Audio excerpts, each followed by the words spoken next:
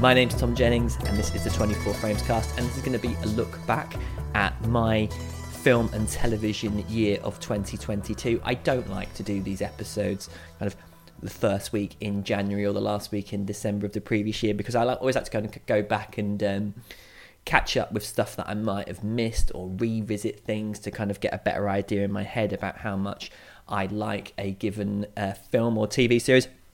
So I've compiled a few top 10 lists this year. There'll be my top 10 films, my top 10 first time watches, my top 10 home video picks, and my top 10 TV picks. And I'm going to start with my with my top 10 first time watch list. Now, just to clarify as well, these are kind of in any order in particular until you get to the first one, which is definitely my top pick of the year. So, first time watches then was the 1992 film Dien Bien Phu, directed by Pierre Schrödinger. And this was a French-Vietnamese war film about the infamous battle that took place in the 1954. And although I'd heard of this film, it is really hard to get hold of on home media. To my knowledge, I don't think there is a DVD or Blu-ray that has come out in Region 2. I managed to download it from a, well, I won't say where I downloaded it from, but a Blu-ray rip that had French subtitles added to it, and I'm not sure how much of the dialogue I was missing out. But there is a French Blu-ray, but it does not have English subtitles, and that's put by Studio Canal. This film was ridiculously impressive. The sheer scale of it is off the charts, and it was filmed in all the locations that the actual battle took place. It had a relatively large budget, about $30 million, and was made was a joint French and Vietnamese production. The cast, as I understand, the Vietnamese army was enlisted to take part in the production, and without any kind of CGI, this is all shot for real. This film is unbelievable in terms of its visual scale. I was completely blown away. We all know that war is hell, and certainly this one really does go into the minutiae of the battle. It kind of flip-flops between the battle and some scenes in Hanoi, mainly fronted by Donald Pleasant, who is a kind of journalist trying to find out what's going on in the battle. But I was completely gripped by this. It is at times almost unbearably tense to watch, and I was just totally captivated by what I was seeing. Films like this, something like The Longest Day, because you don't have a traditional kind of central character. There's various kind of people you see throughout the film. Sometimes I think people find these films a bit aimless. I don't. I think the event itself is more important than having kind of a centralized character. Yeah, absolutely incredible film. I don't understand why it's not more celebrated and why it's so hard to get hold of. I really feel like this film could benefit from a good kind of going over by a boutique label, an indicator series or something like that, because it's really hard to find any kind of like contemporary reviews of it either. It just seems to have kind of come along and disappeared into the night, really. It's made in 1990. I don't remember any hype around this film or really hearing anything about it. But definitely, if there is a DVD on Amazon, which I believe is a NTSC one. I think it was actually made in Taiwan. I think that does have English subtitles, but I would love to see this film getting a better release than it has, because I think it's... So next up was a film I'd heard about for years, and I'd seen stills from many a time, and for some reason it just always seemed to be a little just too weird for me to really kind of gravitate towards. But then a brilliant Blu-ray box set came out of it, and the film I'm talking about is a 1968 film by Frank Perry called The Swimmer, starring Burt Lancaster. Now, I pretty much clocked what was going on almost immediately. I could tell where the film was going to be headed, but it didn't detract from the fact that I found this film completely captivating. It's unlike anything I've seen in a very, very long time. It's a quite uncomfortable film at times. I think it teeters on being a little bit on the nose in the points it's making about WASP culture in the 1960s.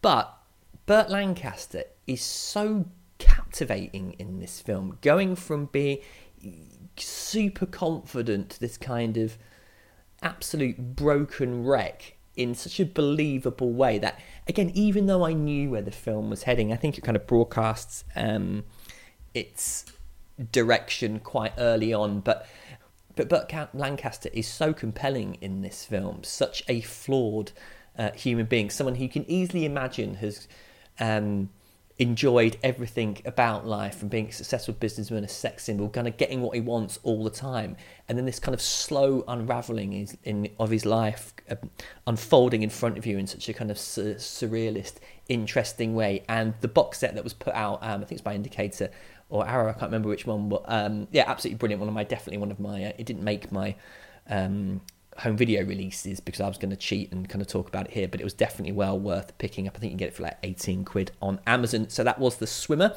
Next up was a film I spoke about on the episode. That's Bertrand Tavernier's L627, a Parisian cop drama from the 90s. I'm not really going to kind of talk overly more about that because there is an entire episode on it. Up next was John Schlesinger's Billy Liar. I absolutely adored this film. I thought it was kind of hilarious and strangely touching in equal measure. The fact as well that it's so interesting to me seeing, I believe it was Bradford where the film was shot, and it felt like a real kind of time capsule and a glimpse into another world. Gorgeously shot as well by Dennis Koob in a CinemaScope format. It was amazing to me how cinematic the film felt. I thought it was absolutely hilarious. Thoroughly enjoyed it, and the Blu-ray that was put out by Studio Canal some years ago looked absolutely gorgeous. Next up was In the Realm of the Senses. For so long, I just thought this film was basically just porn, and I finally got around to watching the Criterion Blu-ray that came out about it, and it was so much more than that. I thought it was really, really interesting, quite shocking as well. I mean, how on earth? I can imagine the reaction to the film amongst contemporary audiences, but again, I was wincing as well at certain points in it. If you've seen the film, you'll probably know what parts I'm talking about. Next up was John Stahl's film Leave Her to Heaven. This was a 1945 psychological thriller. Just as a quick caveat here, Criterion have put out a brilliant Blu-ray of this film. It was the most successful film of the year in 1945. It took in a staggering, for then, amount of $8.2 million. And follows the life of Ellen Harland, played by Gene Tierney, who is, bar none, one of the most evil characters I have ever seen in a film, and deliciously slow. You know, the film is a Technicolor gem, filmed in a place. Some of it was filmed in a place called Sedona in Arizona, which is a place I really, really want to go. But I was absolutely just gripped by this film. The recommendation came to me from listening to Bret Easton Ellis's podcast, and if you can get hold of the Criterion Blu-ray, I'm not sure it's out on the UK offshoot of Criterion, but definitely if you live in America, pick this one up. It is an absolute gem of the film. A real, it's a noir film, but I think it probably comes into the category of being a neo-noir. I absolutely loved it, and my girlfriend, who doesn't really has that much interest in older films, watched it, and she too kind of agreed with me, that it was quite brilliant. It reminded her, and with some justification, of the Ben Affleck film Gone Girl. So definitely check out Leave Her to Heaven. Next was a film that caused my stress levels to go through the roof, and that was Mikolas Jacko's The Roundup from 1966. This film it kind of reminded me of Uncut Gems, the recent Netflix film. The film essentially revolves around a character called Janos, who has to expose members of a guerrilla group in a prison camp, otherwise he will face execution if he cannot. The film's set in the 1848 Habsburg rule during Hungary. And it is so intense and claustrophobic and legitimately terrifying piece of filmmaking. Some gorgeous long takes, beautiful widescreen imagery. I understand, I think Quentin Tarantino has said this film has been a massive influence on him, and you can certainly see why. Bela Tarr actually put it on his 10 greatest films list when he submitted it to Sight and Sound in 2012, and I honestly feel like if I could go back to this film and watch it again, I think it might be finding its way onto into my kind of definitely my top 20. I watched it twice in the space of 2 days.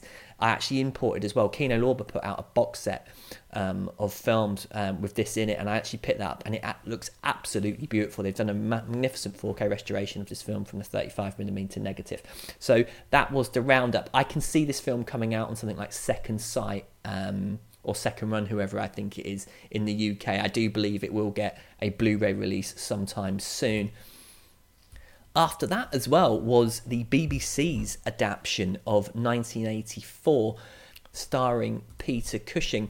I went back to 1984. I've read the book before, and I listened to the brilliant audiobook that's actually on Audible. And I went back and watched this, and I got hold of this and watched it. And I really feel, I mean, it's very, I think it's slightly more faithful to the book than the film was, but both of them I think are absolutely excellent. But I was completely blown away by this. It really it's such an unnerving piece of filmmaking. It's such a brilliant book. I actually do think it might be my favourite novel now of all time. Unfortunately, 1984 is quoted so much by people, to kind of talk about the oppression that we live under today, apparently, and I think kind of perhaps its impact has been watered down by this, but I certainly thought this adaptation was absolutely brilliant. It's a TV drama, and there's lots of it's kind of filmed live in a studio with other kind of pre-recorded moments, but I thought it blended well together brilliantly. Again, a lovely little cameo as well there from Donald Pleasance, who I think always elevates anything he's in, and a brilliant Blu-ray as well that was put out by the BBC. Now, this one broke my heart because I have been living in a state of kind of hope that one day in a film vault far, far away in Brazil or somewhere like that, those original camera negatives of the Magnificent Ambersons would be found. And I have my Criterion Blu-ray up on the shelf, which I have owned, and I have never, ever got it out to watch because I thought one day surely they will find this film and everything will be sorted. And of course they haven't, and I cracked, and I decided to watch The Magnificent Ambersons, and even in its truncated form that we get, I thought this film was absolutely brilliant. I loved it. It's certainly one of my favourite Orson Welles films. I don't know how much better it could obviously be. I need to get hold of the screenplay, I think, and kind of watch it and compare and have a read and see what's missing out, and kind of I can perhaps kind of put the film together in my head. I still hold up hope that one day we are going to find out that this film has been found and we can all enjoy how it was meant to be seen. But for the time being, I'm more than happy with what I've got. And my number one first time watch, I am ashamed to say this film. I am disgusted with myself that I have only just got around to watching this. And to be clear, I have owned this film on DVD, Blu-ray, and now UHD, and I have never, ever got round to watching it. I don't know why. It is absolutely inexcusable of me to have done this. And that film was Powell and Pressburger's The Red Shoes. And yes, I know, I'm disgusted. I'm appalled with myself that it's taken me this long. In my defence, I will say that my virgin screening of The Red Shoes was the Criterion UHD, and good Lord, I think it's the best looking home release of anything I have ever seen. Just absolutely gorgeous. I don't care how you get hold of it, or even if you can't watch it because it's region locked, buy it anyway, just so it's in your house. This film was incredible, and I was transfixed by it. It is so good, and I'm so annoyed that I haven't watched it before, yet delighted I have got finally around to watching it.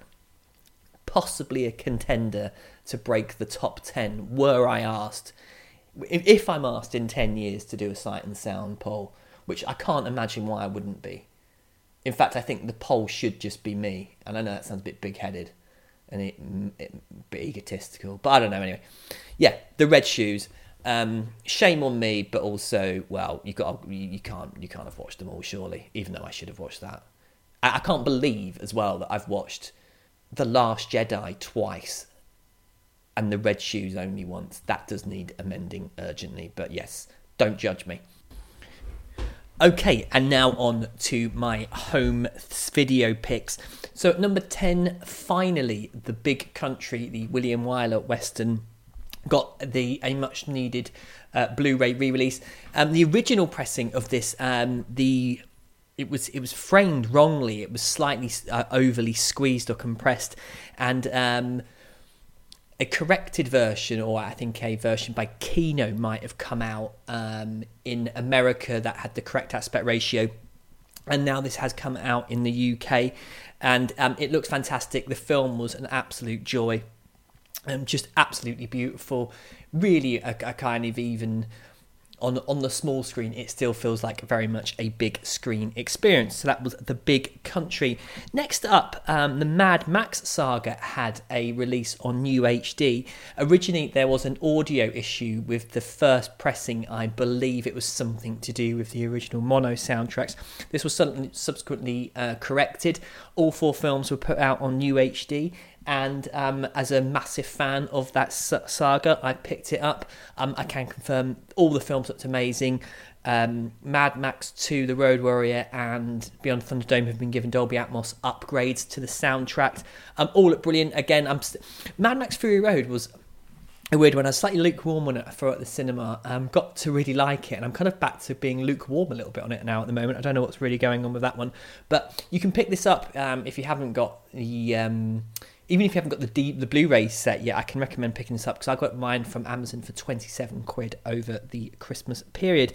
Next up was For a Few Dollars More. This was put out on Kino, and it was a 4K release, not UHD, just a 4K upgrade. And the Dollars Trilogy have had a very, I suppose, there doesn't seem to be a definitive version of those films on home media yet. They either get the colour timing wrong, or they try and they're framed slightly wrong. I don't know what it is. They just cannot seem to get it right. But For a Few Dollars More did look fantastic. And I have got the other Kino releases in the Dollars Trilogy, and even The Good, the Bad and the Ugly, which still had that awful colour grading from the last Blu-ray release, did look a lot better. But this is definitely the best presentation of A Few Dollars More, and I hope they can go back and get the other 2 right and get as good looking as this one. The next one was a Warner Archives release, and that was Gold Diggers of 1933. An amazing film, absolutely made me laugh out loud quite a lot, reminded me in a way of something like Sex and the City, I suppose. But another great release from Warner Archive. They really are, I think, an underrated label. I'm pleased as well to announce that you will be able to now pick up Warner Archive titles in the UK. They will begin shipping, I think, in February. There's 4 titles so far, and I really do hope this one makes it to that. I actually picked mine up off eBay. Next up was the Studio Canal box set of Bertrand Tavernier. I've spoken about L627. This was another companion box set. It's 50 quid, 9 discs. There's a variety of films in there. Really excellent box set. All the prints look great, and you get a fantastic deal. I think at the moment I've seen it for $49.99 on Amazon.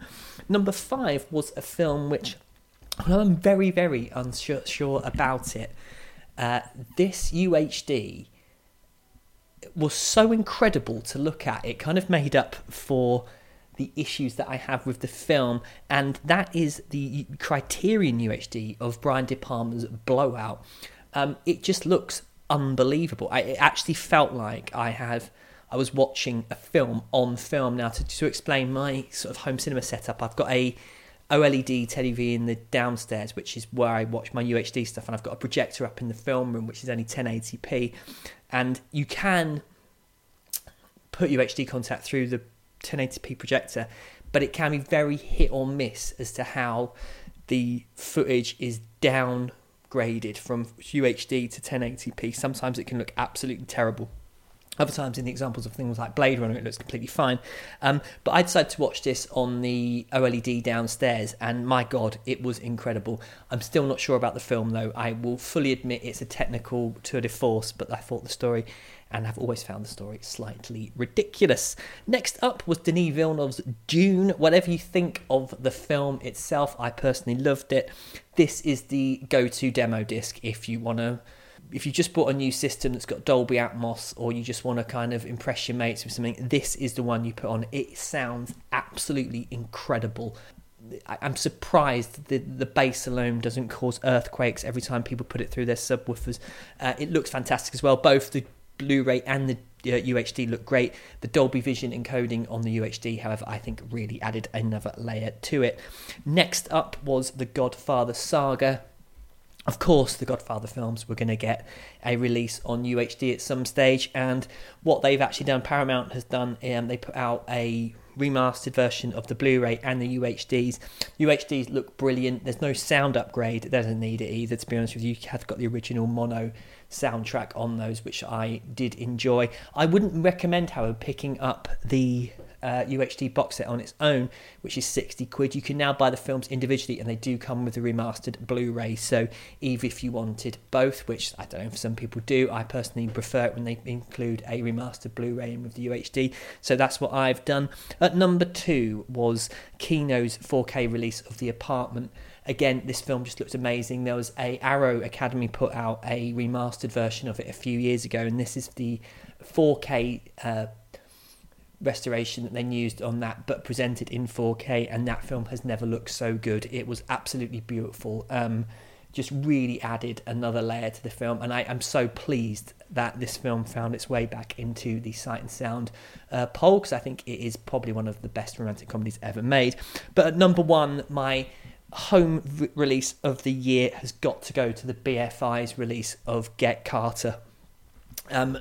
Just how they made such a beautiful film look how they made such a grim-looking film look so beautiful is beyond me. This is an absolute showcase for the format, and looking over the picks that I've made, most of the UHDs I've gone for are UHD upgrades to older films, which do, I think, tend to benefit more from the process. But the Get Carter box set is an absolute joy. I'm kicking myself for not going to the cinema to watch it. I don't know why I didn't when it was re-released. Absolute shame on me for not doing that. But those were my home video picks of the year. Okay, and now on to my home video picks. So at number 10, finally, The Big Country, the William Wyler Western, got a much needed Blu-ray re-release. The original pressing of this, it was framed wrongly. It was slightly overly squeezed or compressed, and a corrected version, or I think a version by Kino, might have come out in America that had the correct aspect ratio, and now this has come out in the UK, and it looks fantastic. The film was an absolute joy, just absolutely beautiful. Really a kind of, even on the small screen, it still feels like very much a big screen experience. So that was The Big Country. Next up, the Mad Max saga had a release on UHD. Originally, there was an audio issue with the first pressing. I believe it was something to do with the original mono soundtracks. This was subsequently corrected. All 4 films were put out on UHD. And as a massive fan of that saga, I picked it up. I can confirm all the films looked amazing. Mad Max 2, The Road Warrior, and Beyond Thunderdome have been given Dolby Atmos upgrades to the soundtrack. All look brilliant. Again, Mad Max Fury Road was a weird one. I was slightly lukewarm on it at the cinema. Got to really like it, and I'm kind of back to being lukewarm a little bit on it now at the moment. I don't know what's really going on with that one. But you can pick this up if you haven't got the... Even if you haven't got the Blu-ray set yet, I can recommend picking this up, because I got mine from Amazon for £27 over the Christmas period. Next up was For a Few Dollars More. This was put out on Kino, and it was a 4K release, not UHD, just a 4K upgrade. And the Dollars Trilogy have had a very... I suppose there doesn't seem to be a definitive version of those films on home media yet. They either get the colour timing wrong, or they try and... they're framed slightly wrong. I don't know what it is. They just cannot seem to get it right. But For a Few Dollars More did look fantastic. And I have got the other Kino releases in the Dollars Trilogy. And even The Good, the Bad and the Ugly, which Still had that awful colour grading from the last Blu-ray release. Did look a lot better, but this is definitely the best presentation of A Few Dollars More, and I hope they can go back and get the other two right and get as good looking as this one. The next one was a Warner Archives release, and that was Gold Diggers of 1933. An amazing film, absolutely made me laugh out loud quite a lot, reminded me in a way of something like Sex and the City, I suppose. But another great release from Warner Archive. They really are, I think, an underrated label. I'm pleased as well to announce that you will be able to now pick up Warner Archive titles in the UK. They will begin shipping, I think, in February. There's 4 titles so far, and I really do hope this one makes it to that. I actually picked mine up off eBay. Next up was the Studio Canal box set of Bertrand Tavernier. I've spoken about L627. This was another companion box set. It's 50 quid, 9 discs. There's a variety of films in there. Really excellent box set. All the prints look great, and you get a fantastic deal. I think at the moment I've seen it for $49.99 on Amazon. Number 5 was a film which, although I'm very, very unsure about it, this UHD was so incredible to look at. It kind of made up for the issues that I have with the film, and that is the Criterion UHD of Brian De Palma's Blowout. It just looks unbelievable. It actually felt like I was watching a film on film. Now, to explain my sort of home cinema setup, I've got a OLED TV in the downstairs, which is where I watch my UHD stuff, and I've got a projector up in the film room, which is only 1080p, and you can put UHD content through the 1080p projector, but it can be very hit or miss as to how the footage is downgraded from UHD to 1080p. Sometimes it can look absolutely terrible. Other times, in the examples of things like Blade Runner, it looks completely fine. But I decided to watch this on the OLED downstairs, and my God, it was incredible. I'm still not sure about the film, though. I will fully admit it's a technical tour de force, but I thought the story, and I've always found the story slightly ridiculous. Next up was Denis Villeneuve's Dune. Whatever you think of the film itself, I personally loved it. This is the go-to demo disc if you just bought a new system that's got Dolby Atmos, or you just want to kind of impress your mates with something. This is the one you put on. It sounds absolutely incredible. I'm surprised the bass alone doesn't cause earthquakes every time people put it through their subwoofers. It looks fantastic as well. Both the Blu-ray and the UHD look great. The Dolby Vision encoding on the UHD, however, I think really added another layer to it. Next up was The Godfather Saga. Of course, the Godfather films were going to get a release on UHD at some stage, and what they've actually done, Paramount has done, they put out a remastered version of the Blu-ray and the UHDs.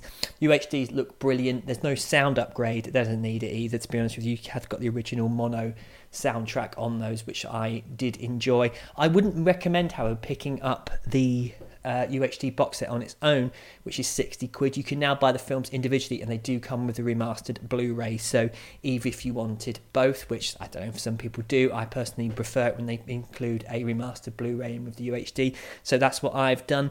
At number 2 was Kino's 4K release of The Apartment.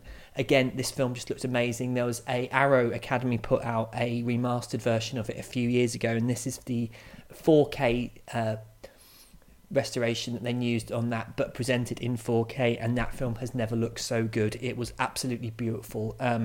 Just really added another layer to the film, and I'm so pleased that this film found its way back into the Sight and Sound poll, because I think it is probably one of the best romantic comedies ever made. But at number 1, my home release of the year has got to go to the BFI's release of Get Carter.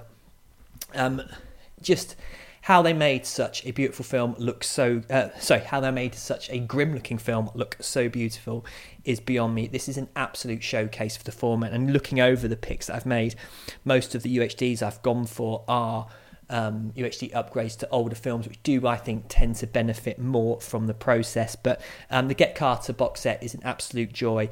I'm kicking myself for not going to the cinema to watch it. I don't know why I didn't when it was re-released. Absolute shame on me for not doing that. But those were my home video picks of the year. So next up then would be my favourite TV series from 2022. And I'm going to start with one which might be slightly controversial choice. It certainly became, I believe, the TV series to bash over the year, and that was the long-awaited The Lord of the Rings, The Rings of Power from Amazon. I personally loved it. I really enjoyed it. I thought it was ridiculously epic. The amount of money that had gone on it was just so impressive. I loved the characters. I was completely gripped by it. I had a great time. I think a lot of the kind of the snark that has been directed, it has been way over the top. I think there is a kind of pearl clutching going on because it's Amazon, and I think people kind of see Amazon as being the enemy. And I think there's a case here that they have. I think we need to separate the corporation from the art, would be my suggestion on that. I noticed some of the reviews, some of the negative reviews I read of it seem to be kind of really kind of hammering the part home about how terrible it was. And there was, of course, the ridiculous people moaning about the casting, and it was too politically correct. And don't get me wrong, it had issues. I thought the kind of stuff with the hobbits, obviously they're going to be, they were kind of annoying. Just every single cliched Irish stereotype going on there. But on the whole, I really enjoyed it, and it looked and sounded amazing. So roll on season 2. Number 9 was the Ken Burns series on Benjamin Franklin, one of the founding fathers. Again, Burns has been here with these types of characters in American history. I thought this was another excellent character. I didn't really know that whole much about Benjamin Franklin, and I quite enjoyed the fact that he was tackling a subject who, in Ken Burns' style, this is by someone who was no means perfect by any stretch of the imagination, but I certainly thought this was a very fair and balanced and interesting look at such a great person. Number 8, Better Call Saul. Season 6, eventually it would come to an end. At first, I didn't know how I felt about the end, and I still think Kim's storyline, where she kind of went off to Florida, and I felt that was a bit clunky in how it was handled. I don't know why she would suddenly become attracted to or be in a relationship with a complete dork that she appears to be in. But I don't know, perhaps it's part of the kind of deception of living a slightly more quiet life. But I feel like the characters got the ending that they deserved. I liked Saul Goodman. Of course, you want him to get away with it, but then again, he deserves everything he gets is coming his way. His behaviour is absolutely despicable, and I think perhaps it was a case of a TV series that wasn't going to give you perhaps the romantic ending that you would have wanted, which would have been completely unjustified and may have left a slightly sour taste in the mouth. But overall, I thought Better Call Saul has been a brilliant series one way or another. I do actually think it's superior to Breaking Bad. I'd be more inclined to go and watch it again anytime soon than I would Breaking Bad, which is not to say I didn't enjoy Breaking Bad, because I most certainly did. Number 7 as well, we went back into the world of Westeros with the prequel series, The House of Dragons. This was everything I liked about Game of Thrones before Game of Thrones became a little bit crap, which it certainly did in that last season. I was completely gripped by it. Paddy Constantine I thought was amazing. And Matt Smith as well, I really enjoyed. I'm a big fan of Matt Smith, actually. I tend to, whatever he's in, I tend to like, especially when it's on the television. And House of Dragon, I cannot wait for season 2. Number 6 was a series I watched actually at the beginning of last year, which was The Tourist, starring Jamie Dunn. Of course, it's one of the most cliched narrative devices of all time, which is the amnesia storyline. But this was such good fun. It reminded me kind of a little bit of the Max Payne computer game series, actually, but it looked amazing. Australia looked great. I thought all the characters were really funny, really well written and well directed, so definitely check that. I still think it's on iPlayer. Number 5, David Simon went back to Baltimore with We Own This City, a mini-series about police corruption. It's really weird with David Simon series is because they also obviously take place in the same world. You can imagine, although this is based on a true story, I think the kind of the world he has created, especially with like The Wire and The Corner and all that type of stuff, this just seems like a natural extension of the rottenness that you see in those series. It's on HBO. I think it's on Sky Atlantic. It might still be on catch up on that. Number 4 was a BBC series called Sherwood, about a series of murders that take place in Nottingham and about a community coming to terms with the miners' strike and the the fallout of that from the 1980s. I thought it was absolutely brilliant. A slightly unnecessary storyline mars things in the first 2 or 3 episodes, but I think it really found its feet, and it was. I don't really watch that many TV series that are on BBC and ITV, and I really need to kind of get over that, because for some reason I've got it in my head that they're a bit crap when they're quite clearly not. The next one was a real oddity, and this was on Sky, and it's also on HBO, and this is a series called The Rehearsal, which is a kind of documentary comedy series created by someone called Nathan Fielder, in which it starts off and you think it's going in one direction, which is this guy basically gets people to confront something that they're trying to put off, and then they rehearse the scenario in which this person is going to reveal a secret to someone or tell someone something that they think they're going to be worried about, and they rehearse the scenario under which this is done to see how every variable can possibly be explored, so that when they do make their revelation, it goes as smoothly as possible. It's a really interesting series. It's very awkward at times, and it's also very funny. It clearly, and I think this would be blatantly obvious to anyone that watches it, it's a lot of it is obviously incredibly scripted. I actually laughed a lot during this, and it does take a lot. I am quite a miserable sod, so it did take a lot for me to do that, but it's definitely well worth checking out. Number 2 as well was an Apple series, which was Blackbird. Again, this was an absolute nail-biter for me. Taron Egerton plays a convicted drug dealer who agrees to go into a maximum security prison to get a confession from a suspected serial killer in exchange for a pardon. It is based on a true story. I was completely gripped. And what's so good about this, only 6 episodes, but you feel like each episode is long enough. It tells its story over that 6 episodes, absolutely perfectly. There's not an ounce of fat on it. It reminded me of the early thrill of watching something like 24. But number 1 was a Disney Plus series, and that was Star Wars in the form of Andor. And this was after about 2 or 3 episodes, I was like, I'm not entirely sure if I'm down with this. But it slowly won me over.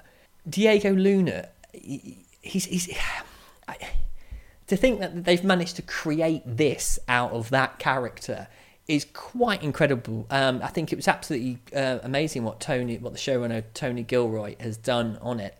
But this is the person obviously who was responsible for the Bourne films and the excellent Michael Clayton, and it merges so many different strands of. I think there's kind of elements of the spy in there, the political drama. Obviously, it's science fiction, action adventure. They've got so much going on that I absolutely loved it, and I think Star Wars has found its home, and that is obviously on the small screen.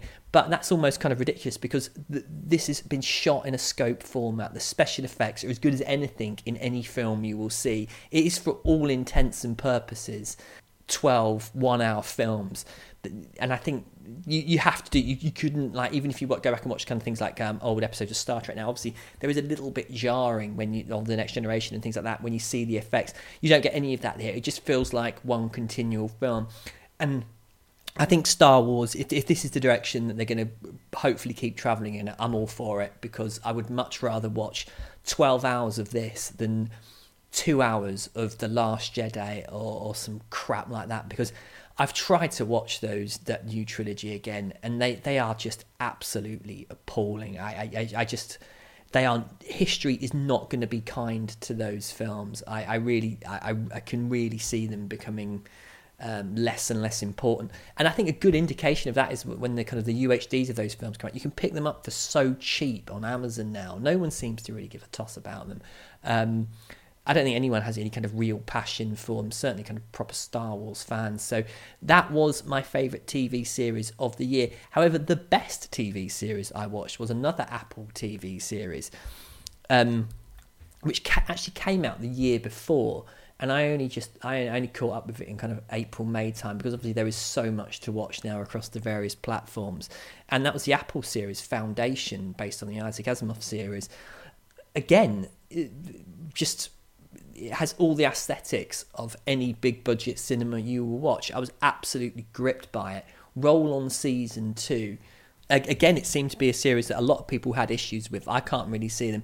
I know that I need to watch For All Mankind on Apple. I did do a couple of episodes, and it really wasn't doing a whole heap for me, but every person I speak to says I've got to stick with it, and I know they're up to series 3 now, so I'm definitely going to check that out. And if you do have any recommendations as listeners, please do send them my way. There's just so much to watch across all these platforms. It's a good thing, and we're in kind of in the age of kind of over TV indulgence, but it does mean things slip through the cracks. So please do let me know if there's anything you feel I should be checking out. Okay, so now then, my top 10 films of 2022. These films are in absolutely no order in particular until the number one choice. So at number 10, a film that I did a review on earlier last year, and it was a surprise for me, bearing in how much I despise the original, and that was, of course, Joseph Kosinski and Tom Cruise teaming up for Top Gun Maverick. One of just a really joyous trip to the cinema. My girlfriend and I went and saw it on IMAX at the Manchester Printworks, and I think it was just a lovely way of enjoying going to the cinema again. It was on a Friday evening. Cinema was absolutely packed. There was a real buzz for the film, and one of those times when you go to the cinema and the cinema's completely full and there's no annoying noise, there's no one talking, no one chomping, no one slurping, and everyone's just engrossed in the film. It looked incredible on IMAX. I've gone back to it once so far. I've seen the Blu-ray projected upstairs in my film room. I haven't seen the HDR version of the film, which I am readily assured is one of the best presentations, possibly so far on UHD, and that's certainly what a lot of people seem to be saying. It is now on Sky. You can also download an HDR version of that, and it was also part of the Paramount Plus package, which has been a little bit hit and miss for me, Paramount Plus, because I realised I get it free through my Sky Movies subscription, and I was a little bit disappointed when I kind of first went into it, because the audio was only stereo, and that seems to have been updated in the past couple of weeks, so I'm definitely going to enjoy going through Paramount Plus and having a look at what they have on offer. But all that being aside, Top Gun Maverick as well, and it's such a huge box office release. My only thing about this is, for the love of God, we don't need another sequel to it. It's fine now. I don't want another 5 Top Gun films. Let's just leave it at that. It was absolutely fine the way it is. And I hope, anyway, that this doesn't become a kind of Fast and Furious style franchise. But let's be honest, when a film makes as much money as this one has, I should imagine there is quite a bit of desire on the point of Paramount to have another successful film franchise.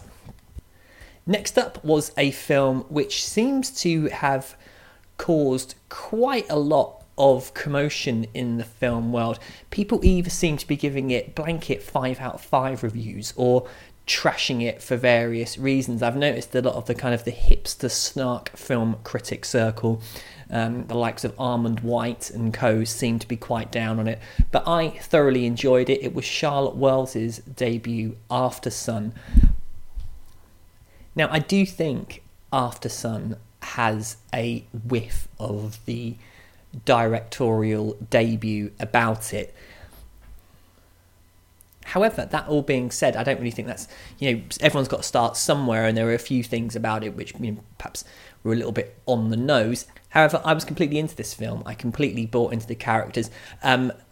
Paul Mescal, I think, perhaps is a little bit too young to be playing a dad of that age in the film, but both him and Frankie Corio as his daughter Sophie, I thought had such a kind of great chemistry between them, and there was obviously, I think, a certain nostalgia value attached to this film, and which has caused a few people to kind of trash it a little bit, and that because we keep hearing, I suppose, the soundtrack to the mid to late 90s, which is certainly an era where I was transitioning from a childhood to adulthood, and as much as I go back to music from that era, I'm not someone who's particularly tied to it, but I found this film to be one of those ones where I think I can see myself going back to it repeatedly over the next few years, and I think the more I do, the more I'm going to really appreciate it. I don't think it's perhaps the masterpiece that a lot of people seem to But I certainly think it's a very, very good film, and one which I really annoyed I didn't get to see it at the cinema, actually. It came on Mubi quite early in January, so if you do subscribe to Mubi, I'm sure you have seen it on that, but definitely well worth checking out. I wouldn't listen to... It tends to be one of those films where people seem to be desperate to go on about how much they hate it, and other people seem to be kind of desperate to kind of award it this masterpiece status already. And my advice would be, don't listen to either of those camps. Just go into it with an open mind and make of it what you will. Next up after that then was a first documentary entry of the year, and this is the most inoffensive film in my top 10 list, and it is a documentary called River, directed by Jennifer Peden, and it's a follow-up to a film she made called Mountain. If you can see a through line, and I'm sure you can see the direction she's heading in with, hopefully what I would imagine would be a film series. But all this is really is just earth porn. Beautiful, stunning footage of the world's rivers in various continents all over the world. With a narration again from Willem Dafoe, who did the one for Mountain. And I have to say, sometimes the writing is a tad on the nose, a little bit obvious perhaps, and possibly, a word I don't like to use that often, bordering on the pretentious at times. However, I am a sucker for any kind of Baraka Quartz-like travel log film, and this one, it's only an hour and 15 minutes, something like that, but I was absolutely captivated by it. It was just, like I said, you don't need to use your brain at all. You just need to gawp and look at the beautiful scenery, beautiful music as well. I was actually quite moved by the end of it. It did amuse me, the fact that Peter Bradshaw, writing about the film in The Guardian, was questioning why at one stage we see what happens when a dam collapses and the river runs through it, and he was asking why we were seeing this scene and what the significance was, and it kind of dawned on me that perhaps he hadn't actually watched the preceding hour, because it explains exactly why that was happening. And I always find Peter Bradshaw to be quite an annoying critic, I think, at times. I know if he gives a film 5 out of 5, I should normally -3, and I know if he gives a film 1 out of 5, I should normally +3. So he managed to get it spectacularly wrong when he was looking at this film. Again, I can really recommend it. It's another brilliant documentary that's been picked up by Dogwoof, and the Blu-ray looks and sounds fantastic. Next up, we had Martin McDonagh's The Banshees of Inisherin. Now, on the first viewing of this film, I was really taken with it. I think its comedic value slowly dissipates throughout of it, and I definitely preferred it more when it was making me laugh. I think this is by far in advance Colin Farrell's film. I think this is really the performance I think that he will be remembered for. I do think he will probably be picking up an Academy Award for this one. But I do have a slight caveat to my appreciation of The Banshees of Inisherin. Now, I have spent a long time in Ireland. I had a girlfriend there for about 4.5 years. I did go over there a lot. And I do feel like this film plays on a very particular stereotype about Irish people, and it's something actually that the columnist Brendan O'Neill has also picked up on, in that the depiction of Irish people often, I think, veers into a kind of parody of them being slightly dumb and stupid. And as much as I liked Colin Farrell's performance, and especially Barry Keoghan, who has also been nominated for an Oscar, I do think the film plays onto that stereotype of the Irish male being slightly dim-witted. And it's certainly something, my current girlfriend, she was a marketing executive for Kerry Gold, and it was something when she was there, she was consciously aware of trying to kind of steer advertising away from that. Unfortunately, it was something which a lot of people seem to embrace, and I think it's cliched to a degree, and it's also rather lazy. However, that all being said, I did really enjoy the film. I thought it was absolutely beautiful, and I have actually spent quite a bit of time in Ireland where it's been shot, but again, I did feel I was much more with the film when it was making me laugh, and not so much laughing at the characters, but I thought the dialogue was at times quite hilarious. The desperation of the Colin Farrell character, who's just so painfully nice, desperately trying to win back his best friend Brendan Gleeson. But I do have that caveat with it, and I do wonder if in the future this film, after the initial hype surrounding it, might come to look at it in a slightly less favourable way. I guess time will most definitely tell. Now, next up was a case of if ever there's a film that I need to watch more than once, this was it, and it was Park Chan-wook's decision to leave. There's not really much I can say about this film other than the fact that you have to really pay attention to this, and I mean really do not take your eyes off the screen. I actually, whilst I was watching it, it came on Mubi, and I actually did on a couple of occasions just rewind the film a little bit to make sure I hadn't actually lost something. And I think I was so paranoid that I was going to lose track of the film that I think that might have affected my enjoyment of it. I do fully intend to go back and watch Decision to Leave because I think there's a lot going on in this film. It was also wonderfully cinematic for me. One of the problems I do find when I watch a lot of films is I just do not see much personality or individuality to a lot of directors' work, and certainly you cannot make that claim about Park Chan-wook's films.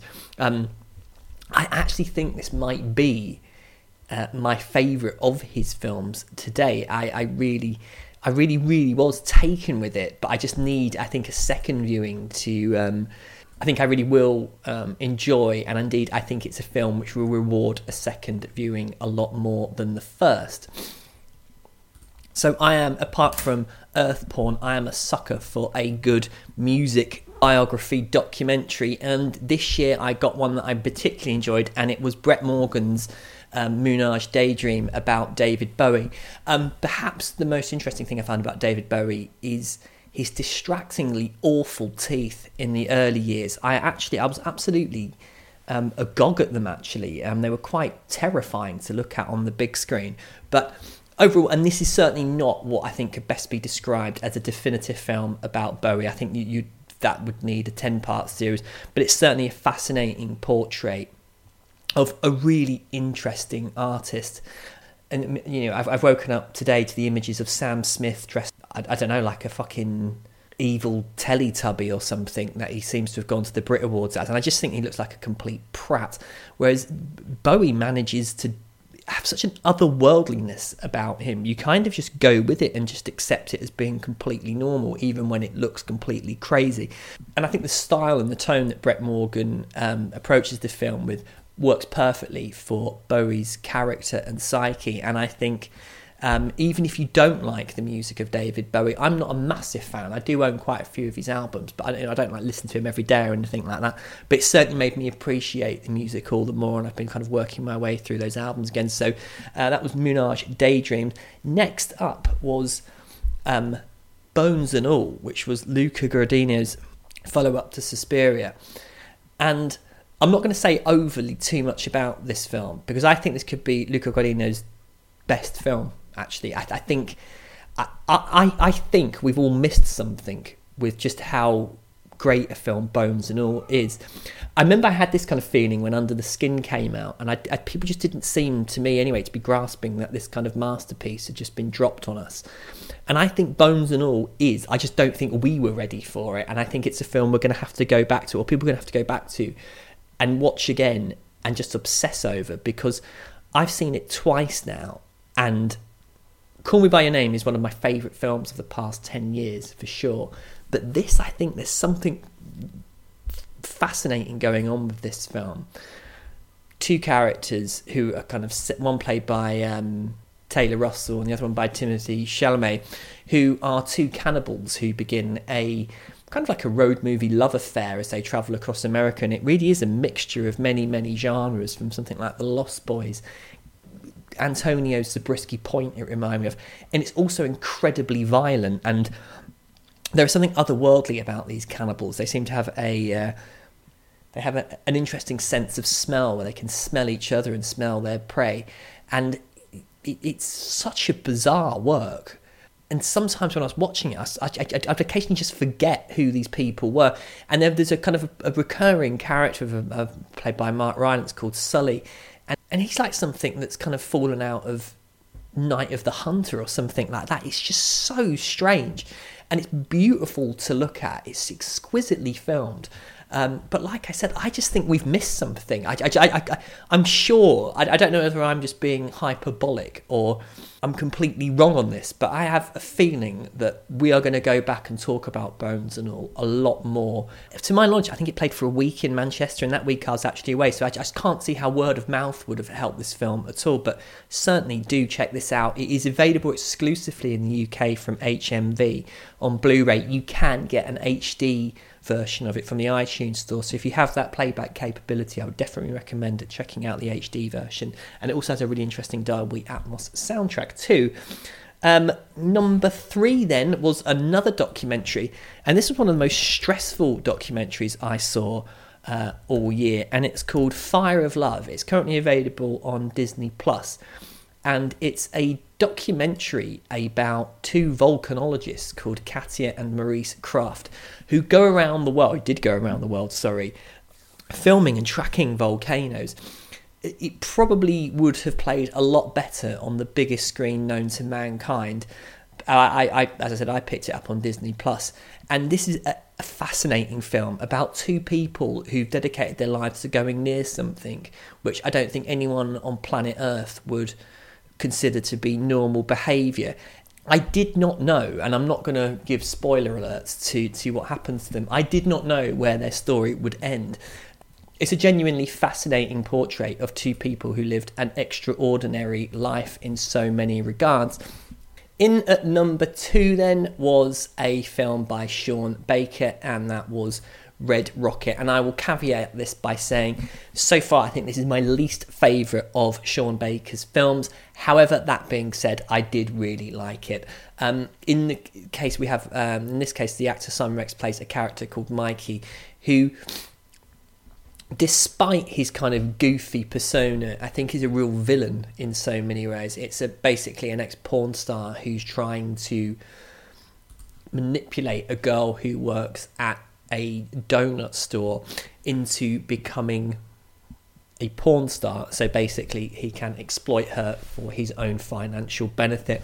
Sean Baker is someone who, I read an interview, used a term I find absolutely disgusting, which is sex work is work, and I certainly think it's a recurring theme in his films.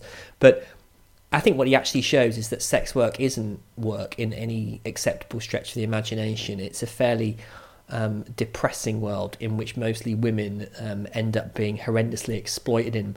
And I often find, I don't know whether he's kind of knowingly kind of showing us how awful it is, or he just feels it's part of the everyday world. I don't know, but certainly I did enjoy Red Rocket. It is nowhere near, I think, in the same league as Tangerine, which I consider to be, again, one of my favourite films of the past few years. And I didn't think it had kind of the likability value that the Florida Project did. But that being said, I did enjoy hanging out in this film.